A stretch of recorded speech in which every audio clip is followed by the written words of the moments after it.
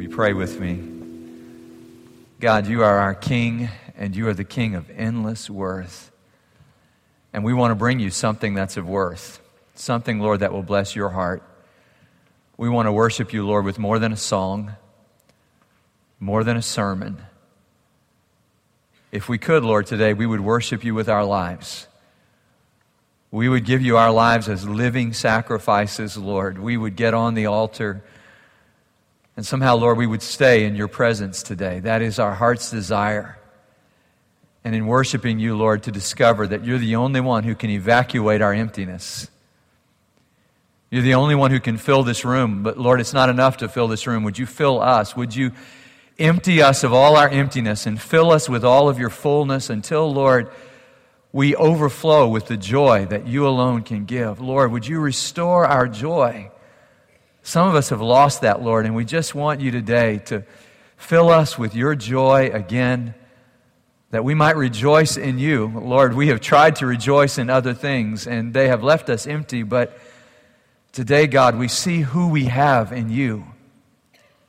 And seeing you, Lord, we discover that you are everything in this world that we need. And earth has nothing we desire compared to you, because nothing compares to you. In Jesus' name we pray. Amen. Thank you, Dave. Okay, am I the only one who's curious? Is Jess okay? I mean, she's not at the hospital or anything. Okay, I'm just checking. We're getting close, and so I need to know. I feel like with all of our young staff members, I'm going to be a grandpa. You know, I mean, it's just exciting, and they're doing their part to grow our church. I just want you to know that. They are doing their part. Are you doing your part? Because they're doing their part. What a great day. What a great day. So, I read this week that they found Noah's Ark again. Did you see that? I mean, I know they found it several times in my lifetime because I've been reading those, when I go through the line at the grocery store, they have found Noah's Ark several times in my lifetime. But this time it sounds like, it's kind of a national treasure thing or an Indiana Jones kind of adventure. I'm just curious, just a little poll this week because I was discussing this with our daughter. I mean, which is better, National Treasure or Indiana Jones? How many think National Treasure is better? Yeah. How many think Indiana Jones is like way, way, way better? Yeah. Yeah, that's what I thought. Yeah, just checking. So Indiana Jones kind of adventure, they find Noah's Ark. And I was thinking, what if it really is? I mean, what would they do, like a DNA test? And what's Noah's DNA like? I mean, I don't know. But if they could go back and prove that it was Noah's Ark, how would that measurably affect the way that you live your life this week? I mean, would you sort of reschedule the family vacation and say, no, we're going to Mount Ararat. We're going to Turkey, and we're going to go climb 14,000 feet and see Noah's Ark. If there really were a Noah's Ark, would you get in it? Because the real point of that story, as I understand it, is not whether or not we can find the historical evidence. It sort of served its purpose, didn't it? But the real question I think we've got to answer is, how do we, like Noah, take our families with us on the journey of discipleship? And I'm committing the next 8 weeks of my life to prayerfully think about that with you. How do we make disciples in our homes? Would you open your Bibles with me this morning to Deuteronomy chapter 6, verses 4 through 9. This might be, if you're looking for a new passage to memorize together as a family, I think this is a good one. In fact, you'll discover among the Orthodox Jews in our world that this is a passage that they pray every morning. Every morning they say these words. So it's good for us this morning to say these words. Would you stand with me as we read God's Word, Deuteronomy chapter 6, verse 4. This is called the Shema, for the first word, Hebrew for hear. Shema, hear, O Israel, the Lord our God, the Lord is one. Love the Lord your God with all your heart and with all your soul and with all your strength. These commandments that I give you today are to be upon your hearts. Impress them on your children. Talk about them when you sit at home and when you walk along the road, when you lie down and when you get up. Tie them as symbols on your hands. Bind them on your foreheads. Write them on the door frames of your houses and on your gates. May the Lord bless the reading of His Word. You may be seated. Took them 40 years to make an 11-day journey. Read Deuteronomy chapter 1. It took them 40 years to make an 11-day journey. And if you ever took 40 years to make an 11-day journey, just imagine how many times the kids would say, "Are we there yet?" 40 years to make an 11-day journey. Wouldn't you decide, "I will never do this again"? Sort of after we ran from Rita and the 17 hours on the road, I remember thinking, "I will never do this again." Well, how do you avoid it? One generation has chosen not to follow the Lord, and they have died in the desert, and now their kids are standing there, and their kids have kids. And Moses looks at them in the first of 3 sermons that comprise the book of Deuteronomy and said, "Okay, let's get this right this time. Let's put first things first. There is only one God, and His name is the Lord. And your worship, if you choose to worship, your worship is to love Him. To love Him above everything else. To love Him with all that you are. To love Him all the time.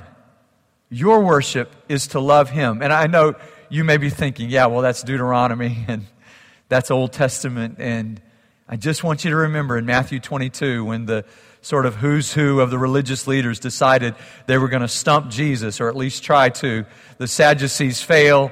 And then in verse 34 of Matthew 22, the Pharisees step up to the plate and they say, "So which is the greatest commandment?" And Jesus goes right back here, right back to Deuteronomy chapter 6, and says, "Yeah, love God.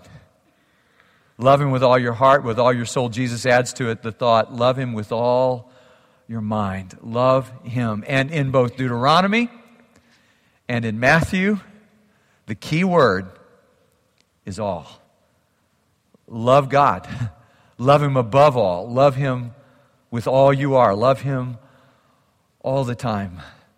And I want to invite us to see today that the primary institution that God has established on this earth for the discipleship of families is not the church. It pains me as a pastor to say that. We're not as important as we may think we are.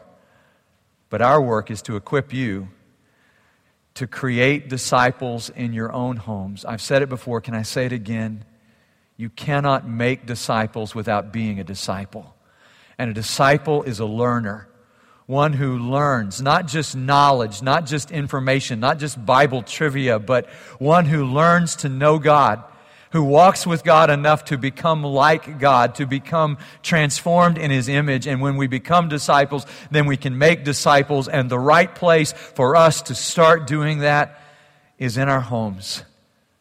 And how do we do that? Well, we've talked about being a wise church, worship, instruction, serving, and evangelism. We make disciples by worshiping, instructing, by serving, by evangelizing. What if we just sort of apply those thoughts, just start today and say, making disciples begins with worship. We were created to love God and enjoy Him forever. And we could talk about all kinds of worship and what kind of music we would use and where we would begin to read and which children's Bible we ought to read with our children. But just start here. Love God. Love God above everything else in the world. Love Him exclusively. That's what verse 4 is really about. We look at that and say, what's that about? Well, he's going back and he's sort of explaining the 10 Commandments here. And what he says is, the Lord our God is one. Or another way of reading that is, there is only one Lord, and He is our Lord. Every other nation around us has its gods, Israel could say, but there's only one Lord. So worship Him only. If there's only one, if He is the only Lord, then doesn't it make sense that He would be the only one that we would worship? And we may say, we've gotten way beyond idolatry, but the truth is, idolatry is never very far from our hearts. There's a reason why that's the first commandment. Because the temptation for us is to fall into it again. I was reading this week, just reading in the Scriptures, reading in the Message, and I came to this passage, and it simply said, their casual idolatry is lethal. It's our casual idolatry that is lethal to us. It's the challenge of our lives to love God supremely above everything else. And we might just start with ourselves and say, we've got to love God more than we love ourselves, because I suspect that's the first temptation to idolatry, is to sort of become self-absorbed, to be consumed with self, as Shakespeare put in the mouth of Polonius in Hamlet, above all else, to thine own self be true. And then it must follow, as night follows day, that you will not be untrue to others. But above all else, to your own self be true. It sounds right. I know there have been songs, popular songs in my adulthood, that say the greatest love of all is to love yourself. And I believe that when we love God completely, then we can love ourselves correctly and we can love others compassionately. But it has to start with love for God, because if I don't love Him completely, if I don't love Him exclusively above everything else, then I'm tempted to love myself and things more than I love Him. And God has called us to more than that, to love God above even ourselves. I saw them interview Larry King. They sort of turned the tables on him recently and said, "Why are you such a great interviewer?" And he said, "Well, it's because I'm curious and because I'm sincere and because I genuinely care about people and because I listen to this, I never use the word I. I don't speak of ego. I check my ego at the door." And in explaining how selfless he was, he used the word I 6 times in that little dialogue. I counted. Not because he's not a good interviewer, because he is, but just to say, even in our best efforts to appear selfless, we can be amazingly selfish. We can be self-centered. And the way that translates into our families is we begin to sort of live vicariously through our kids, and they're going to not experience the bad things we experienced, and they're going to enjoy things that we never enjoyed. And from the minute they're born, we look into their eyes and we're like, this is what life is all about. And at some point in the journey, they may begin to believe that and think, that's right, I'm what this life is all about. And narcissism, just as in the legend of Narcissus, narcissism is lethal. It'll kill you. To be self-centered, or to be focused on stuff, on things in this world, that'll kill you as well. I think about Jacob in Genesis chapter 35 when he decides to go back to Bethel. He started out at Bethel worshiping God, setting up. Remember, he sees a vision of angels ascending and descending on the ladder, and he sets that up as a place of worship. He changes the name from Luz to Bethel. This is the house of God. You are awesome in this place. And then he goes and does what he wants to do for a period of time. He's made promises to God. And when he comes back to Bethel, remember what he says in Genesis chapter 35? He says to his family, get rid of every idol. Get rid of every idol. And you say, well, how had Jacob's family have idols? How does Jacob's family? Well, remember, Rachel stole her dad's idols and took them with her and hid them from her dad. And he buries them under a tree because they're never going to pick up those idols again. Life is not about the accumulation of stuff. I read a book this week called The Story of Stuff. Basically, the writer of the book says, the truth is Americans comprise about 5% of the world's population. We consume about 30% of its consumable goods, and we create more than 30% of its toxic waste. And I was just reading this book and thinking, stuff really is toxic. It's toxic for your soul, because we can begin to think this is what life is about. There's an emptiness in that. We're working through this with some family members now as we're placing them in places of care, and we've got to figure out, what do we do with the stuff? What do we do with all the stuff? Because the stuff it just mounts up, doesn't it? And we have storage units all around the world to hold all of our stuff, because we can't even contain it all anymore. We could worship the sensual, what feels good to me. I mean, you can live your life that way. Can I just tell you what an empty life that is? To say, whatever feels good to me, that's what I'm going to do. Okay, wow. It is hard to imagine a life more empty than that. May God evacuate that emptiness from our lives by filling us with the fullness of who He is. And here's what I learned from the book of Deuteronomy. Here's what I learned from this. It's not about just, we got to get rid of all the bad things. The pastor said we got to get rid of all the bad things in our houses, in our rooms. We just got to get rid of, no. If we could fill our homes with love of God, we would discover there's not room for all these other things. And some of the desires that we're trying to fill with stuff and sensual things, all these things would sort of be, they would become lesser in importance because we would be so consumed with God. We would be so filled with Him. We can even, there are statistics that say that we sometimes even place our families. They asked like 1,000 adults back in 2007, Barna did, what is the most important relationship in your life? I think like 29 or 30% of the people who answered it were Christians. This is interesting. They asked 1,000 adults, what's the most important relationship? And fully 70% of them said, relationships with my family are more important to me than relationship with God.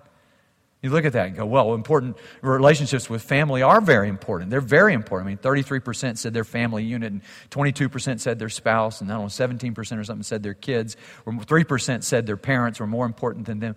More important than God. Here's what C.S. Lewis said. When we love God more than we love our earthly best, the people we love the most, when we love God more than we love the people in this world, then we'll love the people in this world more than we've ever loved them before, because we'll have the priorities right. I just want to show you the primacy of worship, that God comes first above all else. Love Him above all else. Then he says, love Him with all you are. The key word there, whether you're reading Deuteronomy or Matthew, is all. Love Him with all your heart. And we think, oh, the heart's the center of emotion. You know, I love you with all my heart. Here's the key to my heart, my heart. No, heart in the Old Testament is the place not of emotion, but of volition.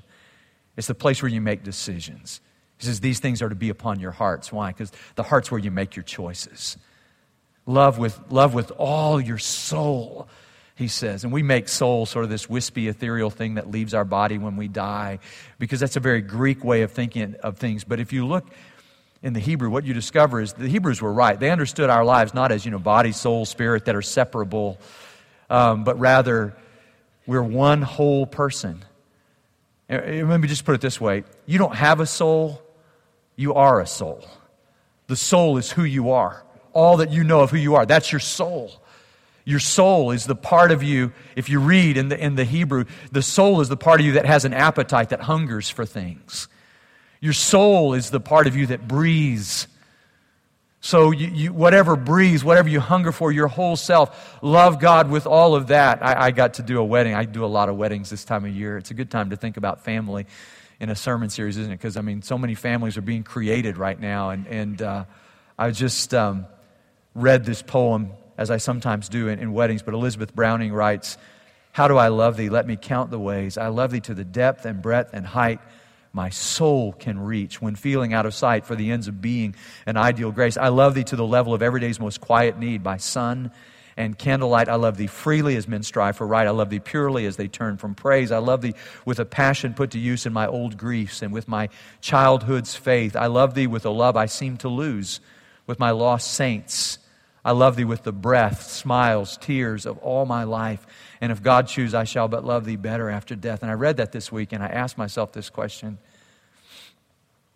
Do I love anybody like that? I mean, those are beautiful words. They're sort of lofty ideals, inspiring thoughts. And I thought, do I love anybody like that? And then the second thought, here it is. Can I ask you? Why not God? Why not love God with a love that consumes our whole hearts, our whole souls? He says, with all your strength. The ancient rabbis in the Talmudic sort of interpretation said this idea of loving God with all your strength was basically with everything you have, including your possessions, everything you have. God, love God with all of that. Do we love anybody with that sort of consuming kind of all heart, all soul, all strength kind of love? I think about the rich young ruler who goes away sad. And that's what Jesus was saying to him. You've kept all the commandments. Now love God with all your possessions. And he goes, I couldn't do that. There's no way I could do that. And he goes away sad. Ann Spangler and Lois Tverberg have written a book called Sitting at the Feet of Rabbi Jesus, in which they sort of explore the Hebrew implications of Jesus' life. It's an interesting book. To do their research, they traveled to Israel. They flew on El Al airline. Some of you have been on El Al. And the Orthodox Jews prefer that airline. And so they're flying on El Al. And she notices, Anne notices this Orthodox Jewish man 3 rows in front of her, and he is wrapping leather around his arm. And he has this little box, and it contains the Shema. These tiny scrolls of Scripture are contained in this box. You've seen people with their phylacteries, tephilim they're called today, people put on their heads, the Orthodox Jews. And she said, as I was flying, I looked behind me, and there was a young woman, and every moment she was awake, she was reading the Scriptures. And then she would, have you heard of davening? Have you seen people do this? She was rocking as she prayed. She asked a rabbi in Israel, what's that about? The rabbi said when she's praying like that, she's praying with all her strength, and it's like a flickering flame. Can you see that? Because the candlestick of God is the soul of a human being. I'm not advocating we return to Orthodox Judaism. Not my point at all. Here's my point. I want to love God with all. And you sense sometimes with some people that worship is all-consuming, that it's not perfunctory, that it's not just going through the motions, but they're all in. And I'm inviting us in our homes to love God with all that we are, so that all who enter our home know that we love God with all that we are. My friend Carl Feiler, who sits right up in here in the 10:15 service, he tells me growing up in Germany, he had these family members who were Anabaptists. He said, what does that mean? And I explained to him the radical Reformation beyond Calvin and Zwingli and Luther. There were these radical reformers who became sort of the spiritual fathers of the Mennonites and the Hutterites and the Shakers and all of these groups of Anabaptist radical reformers who had this crazy idea that you needed to be baptized when you became a Christian. And they sort of were forefathers on the continent of that. And he was telling me about it, and he said, it was the strangest thing. When we would enter their house, you could feel the peace of God in their home. And he said their Bible was not ornamental, but it was always open. They're sitting on their coffee table, and the people would read it, and we would see them reading the Scripture, and they weren't even in church. And they were reading the Bible. And it became a place where he felt a spiritual sense of refuge, that he could always go there and sense the presence of God. And when he told me that story, I thought, man, don't you want your house to be like that? Where people who don't even know you, the endless solicitors who come to the door, that if they walked in your house, they would say, wow, there's something different here. God is here.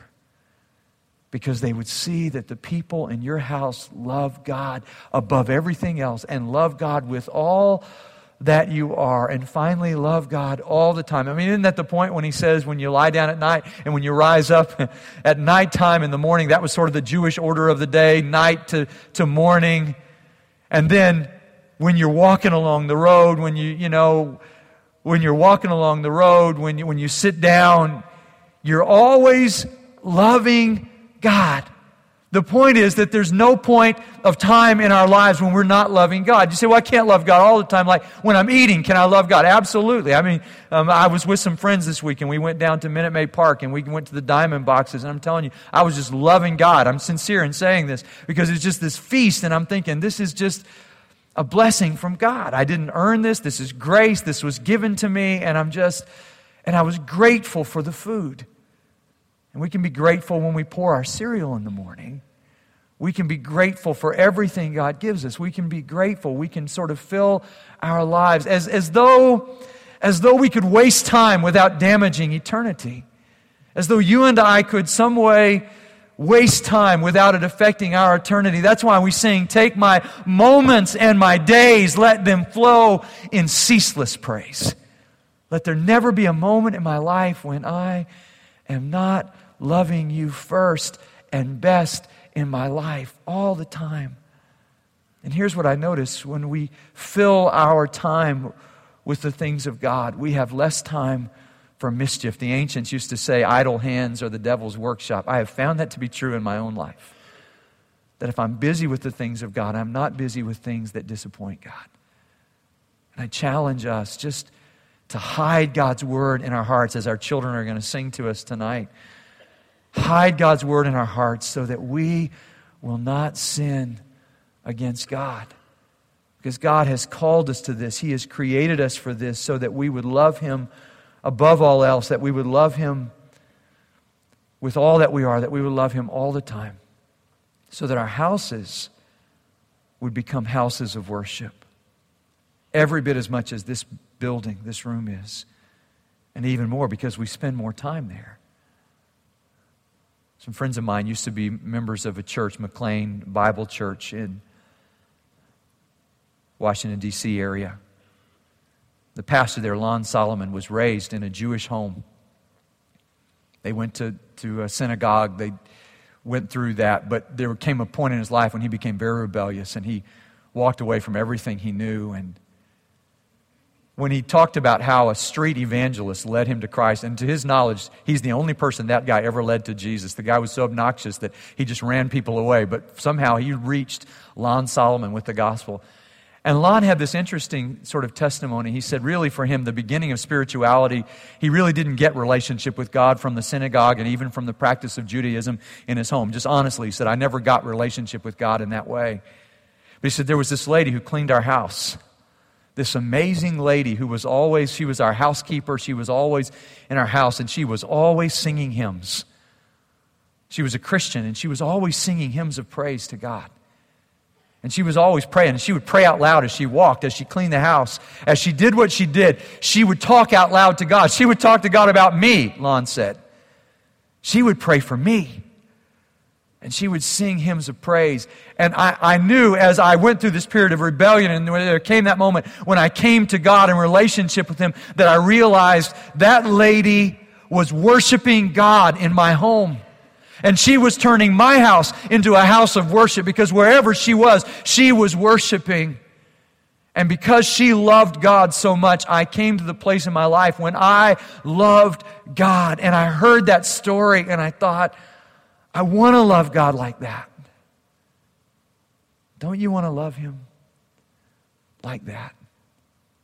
Above everything else, with all that you are, all the time. And turn your house into a house of worship. Let's pray together. Father, thank you for your presence in this place. You are awesome in this place, God. This is none other than the house of God. And Father, we stand in awe of you and we pray today, God, that you would reveal to us the greatness of your love so that we might love you in return. God, don't let us ever stop loving you. And if we confess together today that our hearts have grown cold, that there was a time when we loved you more, Lord, I pray today that today again we would love you most and best. And we ask it in Jesus' name. Amen.